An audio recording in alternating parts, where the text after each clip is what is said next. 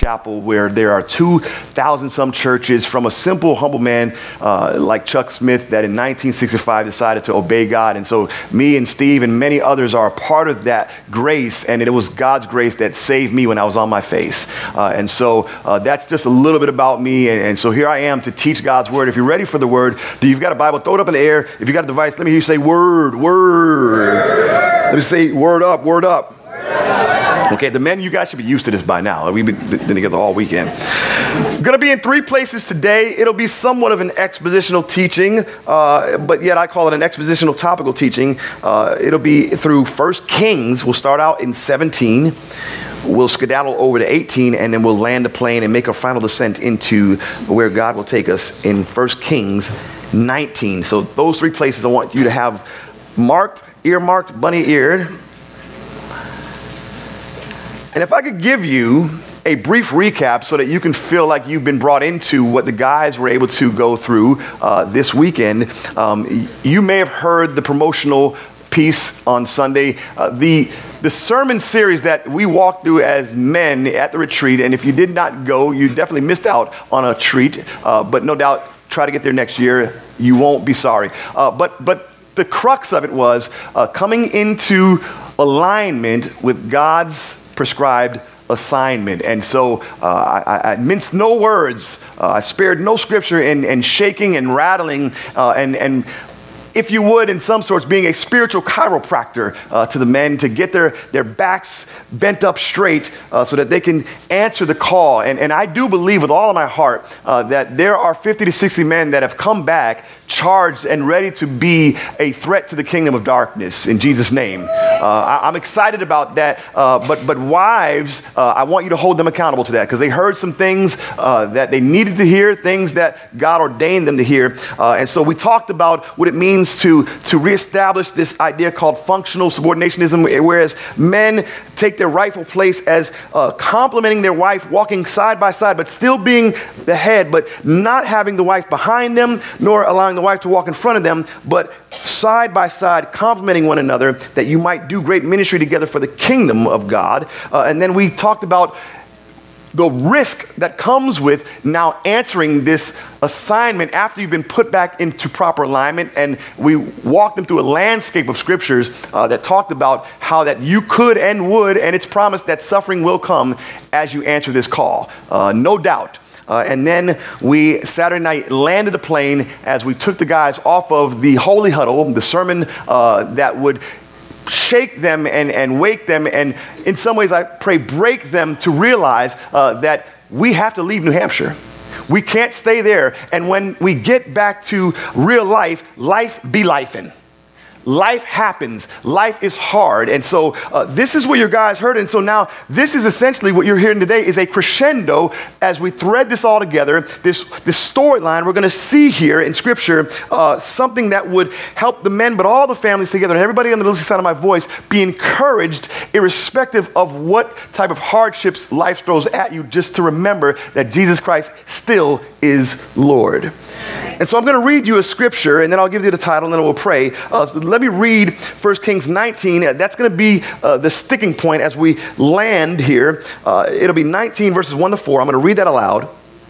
Again, that's going to be just the place that'll launch us. And then I'll give you the title of the message. 1 Kings 19 says this, verse 1. And Ahab told Jezebel all that Elijah had done, also how he had executed all the prophets with the sword. Then Jezebel sent a messenger to Elijah saying, so let the gods do to me and more also, if I do not make your life as the life of one of them by tomorrow about this time. And when he saw that, he arose and ran for his life. And he went to Beersheba, which belongs to Judah, and left his servant there. But he himself went a day's journey into the wilderness and came and sat down under a broom tree. And he prayed that he might die. And he said, it is enough. Now, Lord, take my life, for I am no better than my fathers. If I was to give you an overall arcing theme, a premise, a thesis, if I was a prosecutor, this is the simple sentence that I would build my case on. Everything that you hear over the next 35 minutes and 14 seconds or so will be threaded together by this central theme, this thought. Be it mountains or valleys, God is still there. Be it a mountaintop or the valley low, God is still there. I'm going to title this message, I'm going to tag this message, From Mountains to Valleys. Let us pray. Father, it is in your strong, mighty, magnanimous, matchless, and miraculous name that we come before you, and we thank you for what you have already done by way of the move that you've started in New Hampshire. You indeed spoke in ways that only you can get credit for, and I'm just grateful that I'm able to be here as a representation, a mere mortal, finite man, a ragtag knucklehead by way of the 305, trying to make my way through this world, just telling somebody about anybody that can save everybody. And so we're grateful that we can hear what you would have to say. I pray as you speak, God, the words that are printed on the pages or the devices that are laying on the laps of each one of these men, women, and youth and children, those words would jump off those pages into their hearts, stir up their affections for you, that they would leave here differently than when they walked in. Lord, you have more for Calvary Chapel in the city than I ever could. You can offer more to them than I ever would. These are your people. Speak now. It's in Jesus' name we pray. And all would say, amen. I'm just going to put myself out there. I don't know if it's age. I don't know if there's something neurologically going on with me. Pray. But has anyone else ever picked up their phone and begin to scroll, and then eventually you realize you forgot why you actually picked up your phone in the first place? Am I the only one that has done that?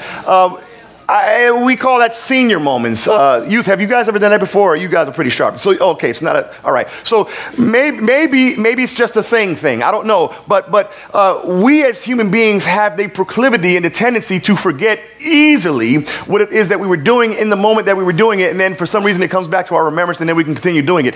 Same is, and such is how we correspond with God. How easily, family, do we forget his faithfulness toward us in the midst of trials? How easily we forget how he's been a provider to us and for us when we go through suffering or struggling. We seem to get spiritual amnesia and forget just how providential and how graceful God is the moment somebody gnaws at us the wrong way. It's just human nature. It's the sin proclivity in us. But God is faithful to remind us even when we're faithless and forget.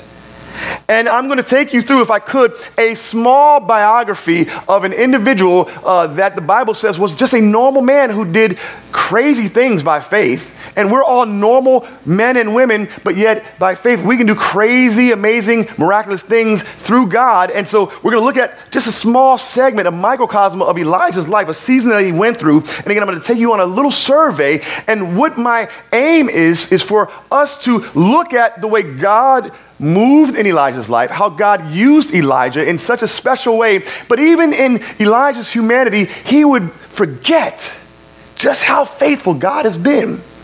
Even in the midst of all the faith-filled things that he did for God. The Bible tells us, and this will bring us all into the text, because I don't want anyone to be with excuse to say, well, it was Elijah. I mean, Elijah. No. Here's what the Bible says in James 5:17 of Elijah. Elijah was a man with nature like ours.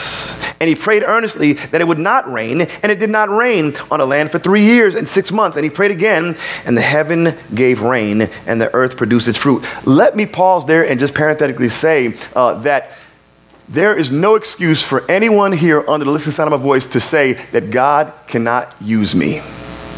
If you are a blood-bought believer in Jesus Christ, saved by grace through faith in him, God can use you no matter how messed up or jacked up your life has been. No matter how many mistakes you are, you can't out-sin God's grace. One moment of failure does not discount a lifetime of faithfulness that God is getting ready to take you on, and it does not usurp the faithfulness of God as he died for us at the cross. He purchased your sins. By grace, you've been saved, and so God can indeed use you even in your finite and mortal and sometimes making mistakes being. God used Elijah, who was just a mere man, it says. And so let's now thrust into a narrative that, again, many of you may be familiar with. And for those of you who aren't, I'm going to do my best to roll this out in a comprehensive and understandable, relatable way that you might leave here with inspiration, impartation, but also application, because we want you to move into action for God. And so it's 1 Kings. I've asked you to turn there. It won't be on the screens. I want you to follow along with me. I'd love to hear pages turning. I'm old school, but if you have to have your devices scrolling, that's fine as well. No judgment. 1 Kings 17, picking up in verse 2. It says this: the word of the Lord came to him, saying, get away from here and turn eastward and hide by the brook Cherith, which flows into the Jordan. And it will be that you shall drink from the brook, and I have commanded, watch this is beautiful, ravens to feed you there. So he went and did according to the word of the Lord, for he went and stayed by the brook Cherith, which flows into the Jordan, and the ravens brought him bread and meat in the morning, and bread and meat in the evening, and he drank from the brook. Come on back. Your attention, please. Point number 1, if you're taking notes, 2 simple words: God provides. God provides. In the most unlikely place, in the most unlikely space, Elijah finds himself being driven away through this season of his life where there's suppression and oppression and persecution, and Jezebel's heavy hand is rattling the cultural climate in the context of the moment. And yet here he is, he's at the brook Cherith, and God's infinite, miraculous, gracious provisions would be such that he would have a, what I would call spiritual Uber Eats, deliver Chick-fil-A to Elijah at the brook. That is God's gracious provision. And he would have a Chick-fil-A sandwich at night. He would have Chick-fil-A lemonade. I told you guys that Chick-fil-A is from heaven at the men's retreat. I said the lemonade is actually the sweat of angel wings stringed out. It drips Chick-fil-A lemonade. So I'm fully in belief that Elijah was eating Uber Eats by way of Chick-fil-A. But the Bible says the ravens fed him. But no doubt, what we see here is God provides in an unlikely set of circumstances. I want to take you further in the narrative, skip down a little bit. It's 1 Kings 17, now verse 8. He would have to leave the brook. So let me pause and parenthetically say this before I dive into the next text. Don't get too used to your circumstances. God may shake you and awaken you and bring you somewhere else that's a little bit more uncomfortable than that which brought you comfort. God had settled Elijah there, and he could have gotten comfortable. I mean, he's literally got Dine and Dash coming to him. He's got food coming to him. He doesn't have to hunt anything. He's got fresh water at the brook. He's got food. Like, I could just stay here. And God says, nope, I'm not going to let you get comfortable. And oftentimes in our lives, God moves us and he rattles us. He doesn't allow us to get comfortable. God just might be putting in the heart of someone here to plant the church somewhere they thought they'd never go. Me and my wife wanted out of Miami. We were trying to go to the suburbs. We're like, all right, we're tired of the hood. All right, the hood life is done. We're done with this. And God said, nope, you're actually going to stay here to plant a church in the inner city. That rattled me. That shook me. But yet, 4.5 years later, we've got Calvary Chapel, North Miami. And God has provided for that church, even in spite of how difficult it is to be a pastor. And so now God shakes Elijah and says, all right, I'm going to take you to a very unlikely place to feed you, to provide for you. Here it is. It says this, 1 Kings 17:8. Then the word of the Lord came to him, saying, arise now, go to Zarephath, which belongs to Sidon, and dwell there. See, I've commanded a widow there to provide for you. That is unlikely because, number one, the widow in that time period was struggling. The Bible would say that when she actually was confronted by Elijah, if you read further in the narrative, and for the sake of time, I'm going to skip through the field, she was actually preparing to make her last meal. She was making the meal that her and her son would eat and then die, is what the scripture says. Yet Elijah shows up and God promises him, hey, this widow, this unlikely individual with a limited amount of resources is going to feed you and provide for you. And Elijah's like, okay, if I was Elijah, I'd be like, you got to be kidding me. Like, why would I leave Dine and Dash, Uber Eats, and yet here it is. You're taking me to a different place. It's uncomfortable. It's with a widow, and she's getting ready to die, and you're going to feed me here? Again, let me pause and say this, just for your thoughtful consideration. God doesn't operate in the things that we can explain, because if he does, we'd be tempted to take credit for it. So when God does the miraculous, he does the things that are inexplainable. A widow of all people who is at her last, wanting to die, and yet here it is, God again provides. Philippians 4:19 says it like this: my God will supply every need of yours according to his riches and glory in Christ Jesus. One of this verses is my favorite. It's Matthew 6:31. It says it like this: therefore, do not be anxious, saying, what shall we eat? Or what shall we drink? Or what shall we wear? For the Gentiles seek after all these things, and your heavenly Father knows that you need them all. Now, those verses talk about needs, not wants. Oh, that just hit some of you in the gut right there, myself included. There are a lot of things I want. I want as many Nike Dunks as I possibly can get. I'm a dunk guy. It's just what it is. I've got an issue. Pastor Steve, please pray for me. It could easily become an idol. Got a pair of Dunks for every blazer I got. Literally, it's a problem. Don't judge me. I feel like I'm being judged. But needs, my God will supply all of your needs. God knows what you need. And here's the deal, family. We can easily get up on our soapbox in our seat of sorrow, and we can cry and ask, why aren't you giving me this? And how come I don't have that? And here's the deal. Like, I love you, but I look across this landscape and the spectrum of this auditorium, and I see people with clothes on. You got nothing else to complain about. Because there are people across the world right now. There are people that are in war right now. There are people that don't have a food to eat right now. You got a whole food court right outside the church. And I guarantee you, you will indulge. But if we're to be honest, if I'm to be honest, we still find a reason to complain, don't we? We still find a reason to bat our fist at God as opposed to lifting our hands and worshiping God and saying, God, thank you for the very clothes that I have on. It might not be the pair of Dunks that I want, but it is the shoes that I need. It might not be the designer stuff that I want, but it is exactly what I need. I may wish that there would... Is there Chick-fil-A out there? No. See, we want one. But they do have McDonald's. Yes. Just saying. Don't eat too much of it, though. But God provides. But then let's go further in the narrative now. Let's skip down to 1 Kings 17. You guys tracking with me? We're good? Verse 19 this time. It says it like this. And he said to her, give me your son. So he took him out of her arms and carried him into the upper room where he was staying and laid him on his own bed. And then he cried out to the Lord and said, O Lord, my God, you have also brought tragedy on the widow with whom I lodge by killing her son.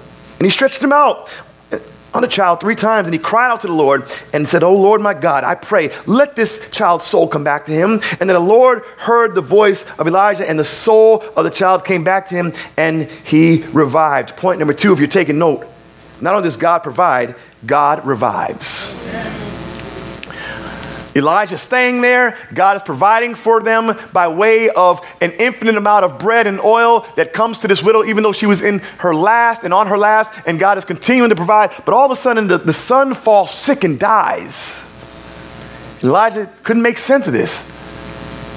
But the only thing he could do is what he knew to do, which we all should do, is look to God. If there's something dead in your life, and we're not talking about, now this is physical death, but there could be a spiritual death that you're going through right now where you feel like you are in a dark place, where you feel like you have been completely depleted, where your soul is just completely hardened. You feel like you're spiritually dead and disoriented. Do you know that if you look to God, if you look to the hills, if you lift up your eyes to where your help comes from, God will take that which is dead and revive it, because he's the same God that can take a heart of stone and turn it into a heart of flesh. Just look up to God. That is your practical application. God is a God who revives. And so whatever it is that's dead in your life, whatever it is that is dormant in your life, might I suggest to simply ask God to revive it? He's faithful. He will. Now you have to do your part. and then trust God to do his part. Now, in North Miami, we call that gospel chill. It is we do our best, and then we trust God to handle the rest. It is a sweet spot between man's responsibility and God's sovereignty. But no doubt, if you ask God, he will revive that which is dead in your life. Because what father hears his son or daughter cry out for bread, and yet he gives them a rock?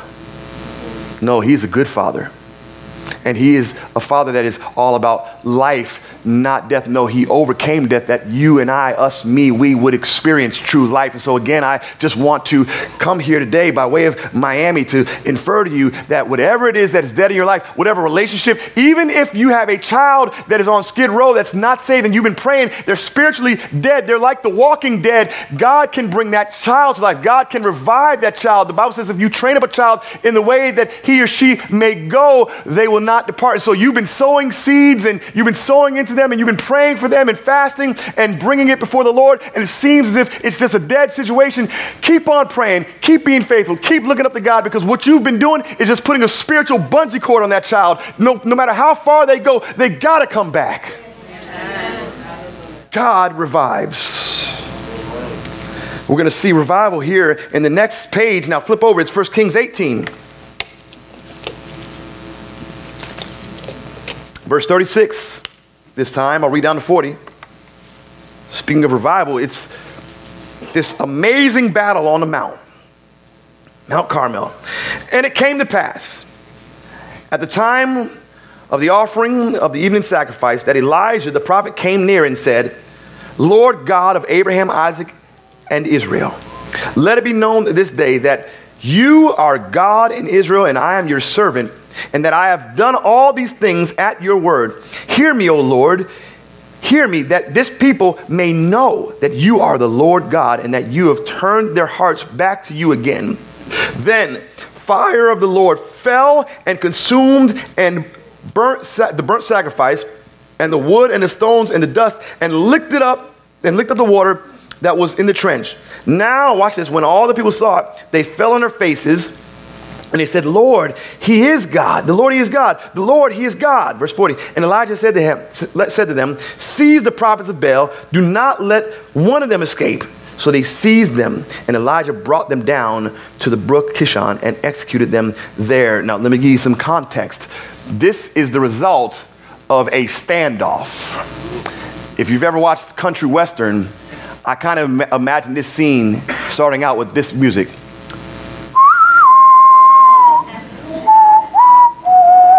Help me out.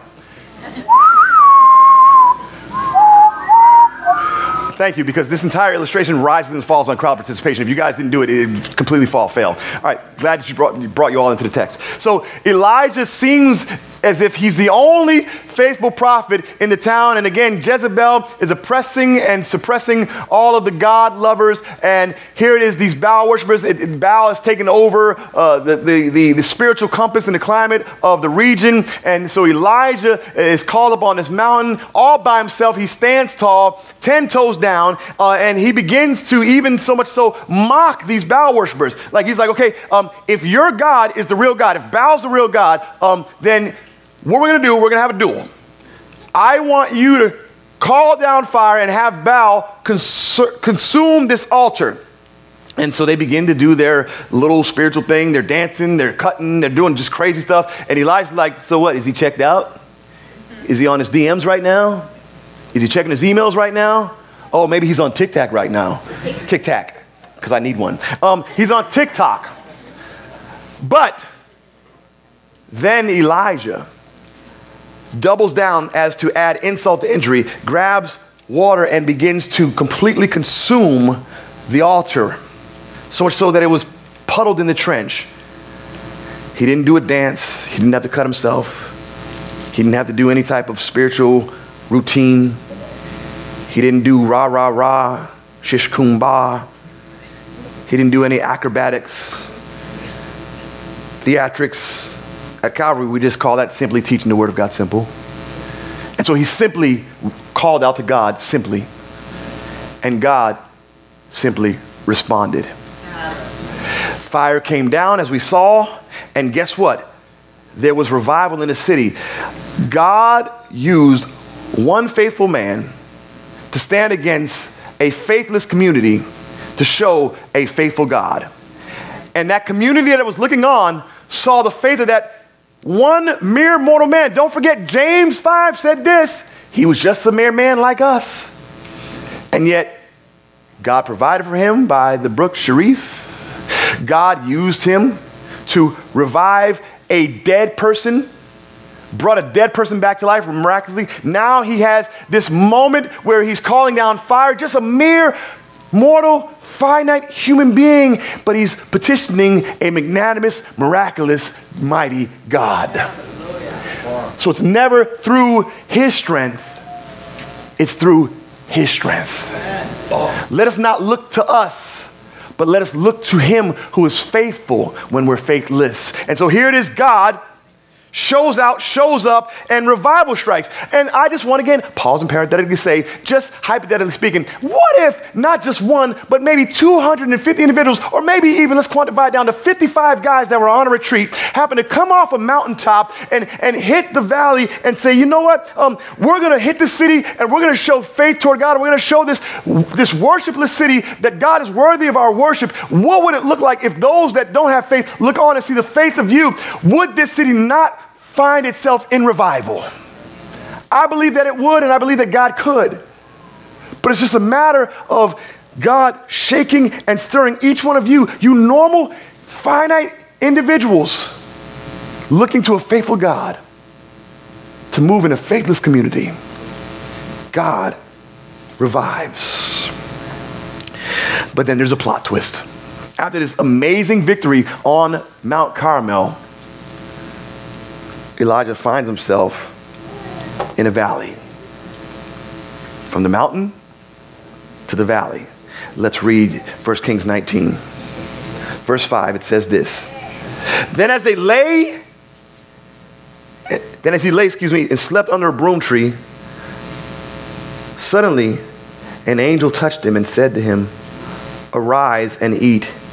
And then he looked, and there by his head was cake baked on coals and a jar of water. So he ate and he drank, and then he lay down again.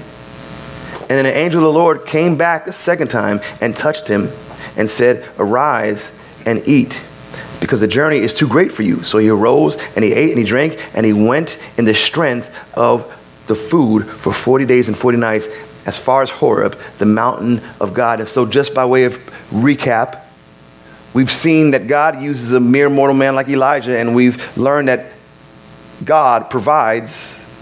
We've seen that God revives as God used Elijah to bring forth one who is dead, and God can revive a faithless city, even though there are 50 prophets in 3 different cages, because Elijah wasn't the only one. They were just people that tucked their tails and tucked their head and hid. Elijah happened to be the one that was brave enough to stand on the mountain. Forgot to add that part. And so there are people that are just tucking their head, not sharing their faith. But God can use just one to start a revival. But then God has it so that he would have to provide even more for Elijah, because Elijah finds himself being driven into the wilderness. I read the scripture at the onset. I'll just recapitulate it. It's Elijah hearing that Jezebel was so angry at what he had done. She was so angry at the fact that there was revival that hit the city. She was so angry that Elijah usurped her authority and her spiritual prowess, and he called down fire, that she said, you know what? I'm going to make his life miserable, so much so that by this time tomorrow, he is going to die. That news drove Elijah into the wilderness, and the Bible says this. He himself went into the wilderness, verse 4, Kings 19. He came and sat down under the broom tree, and he prayed that he might die and said, it is enough. Now, Lord, take my life. Listen, family. I don't know how this hermeneutically or how this tends to be interpreted by you, but that's a suicidal ideation. Elijah wanted to die. And yet, point number 3, Christ refuels. Christ provides, Christ revives, Christ refused. Elijah was at empty. His tank had been depleted, his spiritual tank. He had just experienced great victory on the mountain, and here he is in the wilderness, in a valley, and he says, I actually want to die. And if we're to be 100, some of us, myself included, have actually felt that way. Has anyone ever tried to explain away mental health in the Bible and say, oh, it's not there? No, this is a mental breakdown. I'm not reading into this. He said, I'm done. How does that happen after such a great victory? Because oftentimes, Satan will do his best to discourage you the moment you come off the mountaintop. Men that went on that retreat, they heard that Jesus showed himself in full splendor to 3 disciples. So much so that they loved it and wanted to stay there. Peter said, it is good for us to be here. Let's stay here. And Jesus said, not so. We've got work to do. They come off the mountain, so they had a holy huddle. They had kumbaya on the mountain. We were in New Hampshire having kumbaya. It was great. Quietness of the day, gripped by God's creation and all of his splendor. And here we are back in the city. Here they were coming off the mountain, and they are confronted by an evil demon. And here Elijah is, called down fire. 400-something Baal worshipers are completely eradicated. He's in the wilderness, and he wants to die. Make that make sense. The only way it does make sense is that there's opposition in life. Satan is real, and he is relentless in his attack. In this instance, it was by way of someone named Jezebel. Now, here's what I want to bring back to your remembrance, is that there were certain things that needed to be brought back to Elijah's remembrance. Elijah was fed by Uber Eats at a brook. God did that. Elijah was provided for by a widow who was down on her last and ready to die. God did that. Elijah saw a widow's son fall sick and die, laid across him, called out to the Lord, please revive him. God did that. Elijah went up on a mountain when 150 other prophets hid in the cave because they were tucking tail and they were afraid of Jezebel. But Elijah called down fire by simply saying, God, show yourself faithful. Only God could do that. That same God that did that is the same God that would be with Elijah in the wilderness, but yet Elijah so quickly forgot who God was to the degree that he wanted to die. How quickly do we forget the moment we come off the mountain and we hit the valley? And here's the deal. I've got to ask this question for reflection. Have you ever thought about it? Like, why did Elijah let the thought of Jezebel bring him to the point of depression to the degree that he wanted to die? After he did all of that. Like, do you know who your God is and what your God has done? You literally brought someone back to life. You literally slaughtered 400 Baal worshipers, and just little old Jezebel. You know who Jezebel was? She was this evil queen of the time who, again, false Baal worshiper, false prophets, completely tore down all things God. I would probably say that she's a little bit parallel to TikTok. Kids are like, what? I really believe with all of my heart, and this is not a conspiracy theory, this is just what I believe, it's what I know. The culture is using TikTok to infiltrate the hearts and the minds of our youth, to take their minds and hearts off of the truth of God's word so that they would be hypnotized by a false truth. Yes. That's a Jezebelic spirit. Anything that completely eradicates the glory of God and takes attention off God, because how quickly do we you want to find out truth? Go to TikTok, search engine. Are you kidding me? Random people upload stupid stuff and we believe it. I'm not yelling, I'm just passionate, sorry. She's like, I was just scrolling on TikTok. The only way that you're going to find absolute truth is not by Google, not by YouTube, it's by the Word of God. But our culture in this moment is being literally stolen away from us. I'll even go as far as to say our kids are being trafficked out of our homes while they're in our homes by way of these devices. They're being spiritually oppressed right in our faces. Now, I'm not saying parents, you leave here and get all like radical, take all the phones right now. I'm not saying that. That's not law. Kids are like, okay, now I'm back with you, Darren. Before, like, I saw the kids like, my phone right now, getting up, walking out. Right? That's not what I'm saying. I am saying, kids, just monitor what you watch. If you spend more, adults too, if we spend more time on this than we are in this, we've got ourselves a problem. How do I quantify that, Darren? Oh, here's a good litmus. If you have an iPhone, there is this device that says that you can look at your screen time and it'll tell you how much time you're spending on certain devices or apps or whatever the case. If you got more time on TikTok than you have on the YouVersion Bible app, you're being hijacked. Your spirit is being taken from you right in front of your face. Let's flip the script. Let's change the imbalance. Let's spend more time in God's word, and just every once in a while, it's okay to look and see what's going on in the culture.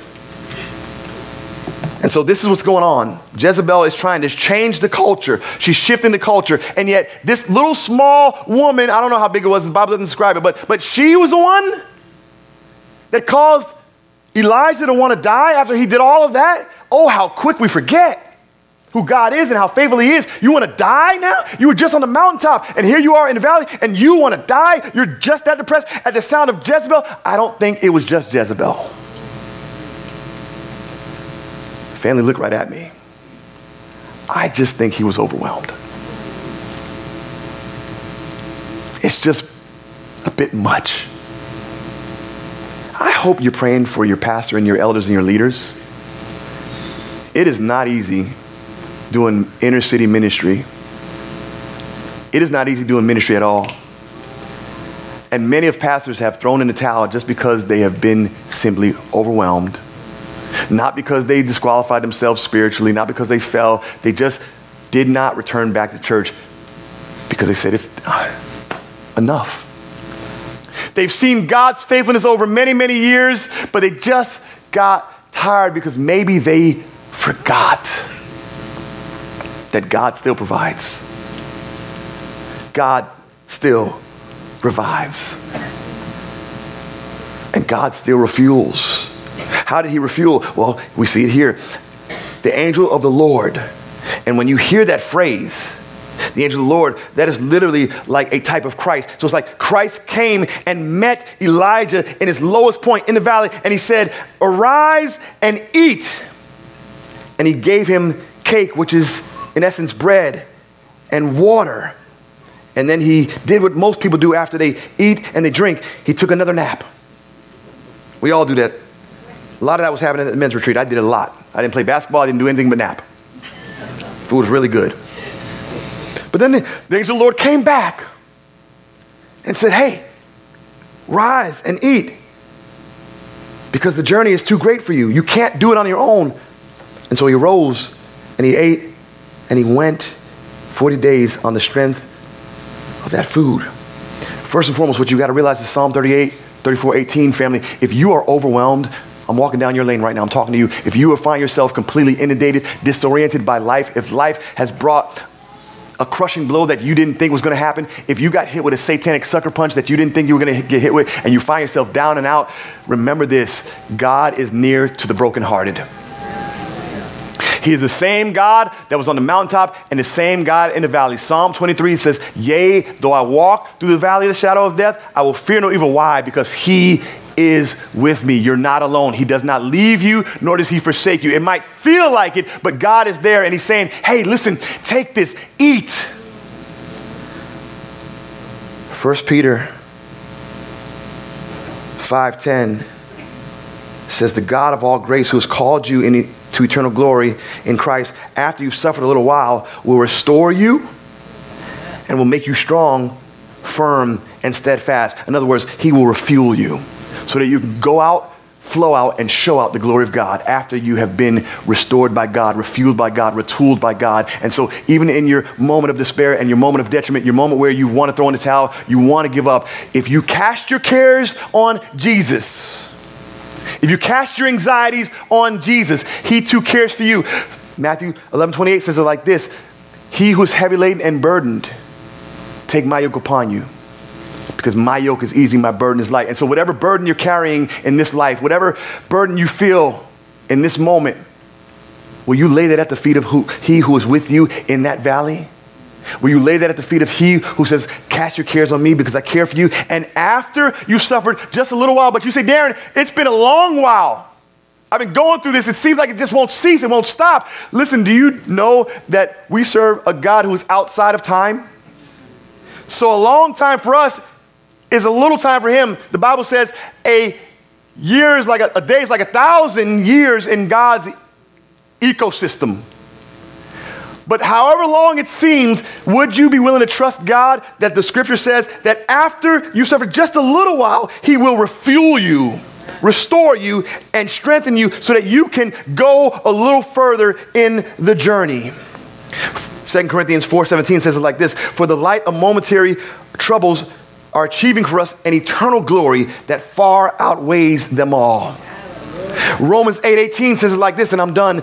The suffering of this present time isn't worthy to be compared to the glory that will be revealed in us. Will you remember that God provides? Will you remember that God revives? Will you remember that God is faithful to refuel you and retool you? That even when you're in your darkest place, your moment of despair, you're in disorientation, you feel like you're spiritually dead, God is still God of the mountains and he's still God of the valleys. Amen.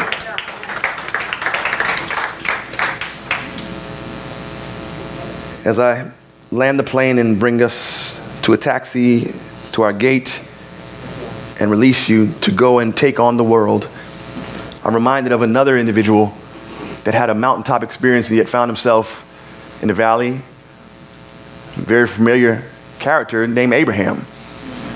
Abraham had just went on this campaign to rescue his nephew Lot after 4 or 5 kingdoms came together to take down Sodom. And Lot was a part of that, and he ends up getting seized and trafficked out of there. And Abraham, by the strength of God, not his own, he wins that battle, he gets his nephew back, and the Bible says in Genesis 14, on his way back, his victory lap, coming off this mountaintop experience, this wonderful victory, he is confronted by the king of Sodom, evil. And the king of Sodom wanted to play let's make a deal.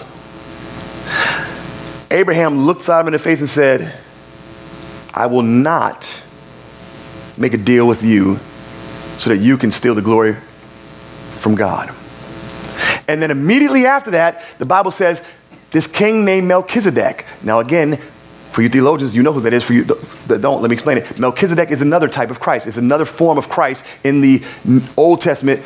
So Christ shows up and he meets Abraham immediately after Abraham is confronted by evil. Again, I don't say this to scare you, but to prepare you. Typically, every time you find yourself experiencing a great victory for the Lord, there's something that Satan's going to do to try to confront you with evil and discourage you and take you off track. Guys, you wake up Monday morning, don't be surprised if you oversleep. It's just aggravating. Everybody oversleep before? It's spiritual warfare. No, but what I'm saying is, you might be confronted immediately. If you are, tune the king of Sodom out. Tune evil out and tune in on Melchizedek. Tune in on Jesus, because Melchizedek said, here, take communion with me. He offered him bread. He offered him wine, and they communed together. The Spirit of the Lord showed up and offered Elijah bread and water. What am I saying? The best way to be fueled when you find yourself in the lowest place is to be consumed with bread. Well, who is the bread of life? Jesus Christ. Who is the water that if we consume it, we shall never thirst anymore? Jesus Christ. Jesus Christ also knew a little something about mountaintops and valleys. It was Jesus Christ who was baptized, and he had this mountaintop experience before he had done anything magnanimous and great. Before he went on public ministry, he goes into the water and he hears the greatest affirmation that anybody can hear. His Father in heaven, this is the Trinity showing up in full form. This is my Son who I'm well pleased, and the Holy Spirit, the dove, descended down upon him. And guess what? Immediately after that, the Bible says he's driven in the wilderness to be tempted. From the mountain to the valley. And what was it that Jesus Christ did to defend himself? He used the word. And so what do you do, family, as I close and I'm done? What do you do when you find yourself in the valley? Here it is. Here's your action step. Here's what I want to leave you with. For those of you that are sitting there saying, okay, what next, Darren? What now? What do I do? How do I get out of this? Easy. Colossians 3:16, and I'm done. It says this: let the word of God, the bread of life, dwell in you richly in all wisdom, teaching and admonishing one another in psalms and hymns and spiritual songs, singing with grace in your hearts to the Lord. And so if the word is in you, it's got to come out of you. If the word is in you, it's going to stir up in you moments like Acts 16 when you're in the deepest part of the prison and you're in stocks and you just start singing worship and the jail bars have to break, and whatever it is that's holding you down in depression has to break if you just get the word in you and then worship while you worry. As a matter of fact, don't worry. Just worship. I love you. Jesus Christ, love you so much more. God bless you. Father, in Jesus' name, we thank you for your love, your grace, your mercy, your kindness. We ask that you would touch each and every one that is under the listening sound of my voice in this very moment. God, before I leave, I'd be remiss that if I leave this podium and don't offer up an opportunity for somebody that does not know you to come to know you. And so while our heads are bowed and our eyes are closed, before I say amen and take my seat, who we just made much of, who we just highlighted, was the Christ that died on the cross. And he's able to live inside of us and be near to the broken heart because the Holy Spirit indwells you. In other words, the Holy Spirit then takes residence inside of you. You become the house of the Spirit. He takes on your sins, all your imperfections, so that you don't have to be perfect. He was perfect for you. He died and he came out of the grave. He resurrected so that you, me, us, we can have everlasting life. The Bible says by grace we're saved, so you don't have to do anything for it. It is the greatest exchange that you'll ever have. He gives you free life, you do nothing. And so if that is you right now, if you're here in this auditorium and you want to receive Jesus Christ as your Savior so that you don't have to live this life alone. You don't have to struggle alone, because in this life there will be tribulations. In this life you will struggle, you will suffer. Why do it alone? No, do it with He who will get you through it. And so please raise your hand if you would like to accept Christ now as your Savior. I just want to pray for you. If you're here, raise it real high so I can see it, so we can see it. Amen. And we see you standing. She's standing up. Anyone else? I see your hand up. Put it high so we can see it. That's 3. Anybody else? Anyone else? I see you. Anyone else here? I see you. Anyone else? Is there anyone else in this building right now that wants to accept Jesus Christ? I see your hand back there, little man. Anyone else? Anyone else here? I see you back there. Is anybody online? If we're streaming, if you're online, type in the comment section, Lord, save me. If you're online, if you're watching this online, just Lord, save me. I see you standing. Now remember, if you've accepted Christ at any point in your life, this is not like a gym membership where you have to renew it, otherwise it'll run out. Your salvation is sealed. You don't have to do it again. So you want to restore your relationship with Christ. I'll pray that prayer for you. But if there's anyone here that wants, for the very first time, to accept Him, stay standing. I got you. I'm coming back for you. Father, in Jesus' name, for those that are standing right now, we thank you for your saving grace, Lord God. We thank you that they've taken a stand here to accept you as Savior. And so just simply repeat after me. These are my words, but it'll be your heart. You don't have to say it loud. You can just say it. Say, dear Lord, come into my life. Lead me. Guide me all the days of my life. I believe with all my heart, and I confess with my mouth that you are the risen Lord and Savior. In Jesus' name. Come on, give God a hand for all of these individuals that you may be seated.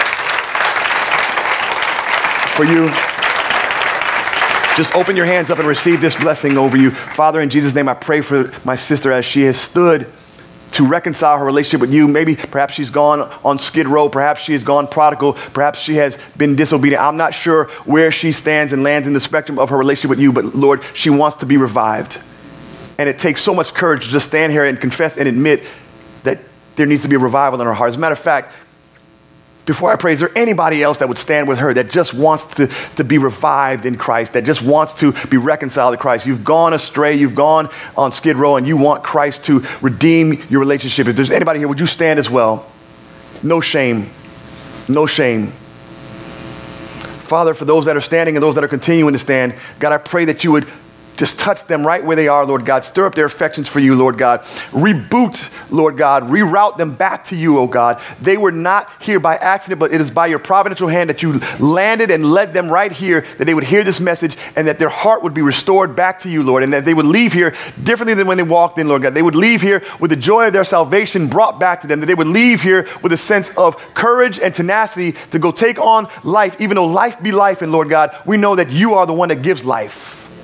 And so even as Pastor Steve is sharing through Philippians, let that be the gift that they experience. Joy in the midst of sorrows because you are near to the brokenhearted. We love you. We thank you. It's in Jesus' name we pray. Amen and amen. God bless you guys.